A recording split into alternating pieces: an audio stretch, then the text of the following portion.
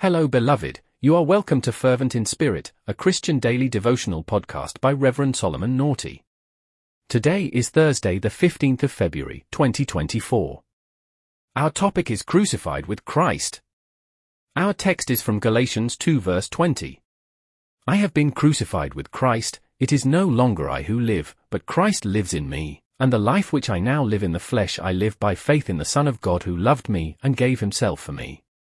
Amen. Baptism into Christ is a symbolic expression of one's willingness to share in Jesus' crucifixion and resurrection. Baptism represents a shift from self-centered and self-led life to cross-centered and Christ-led life. The one who has died and resurrected with Christ lives and serves the intersect of Christ alone. This new life in Christ is lived both by faith in what God has done for us in Christ and by choice.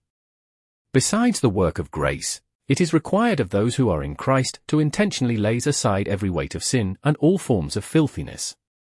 Unless we choose to hang our sinful nature with him on the cross, we cannot rise with him to a new life. If you cannot live a Christ-centered life, it is because your flesh with its passions and desires have not been truly crucified with Christ.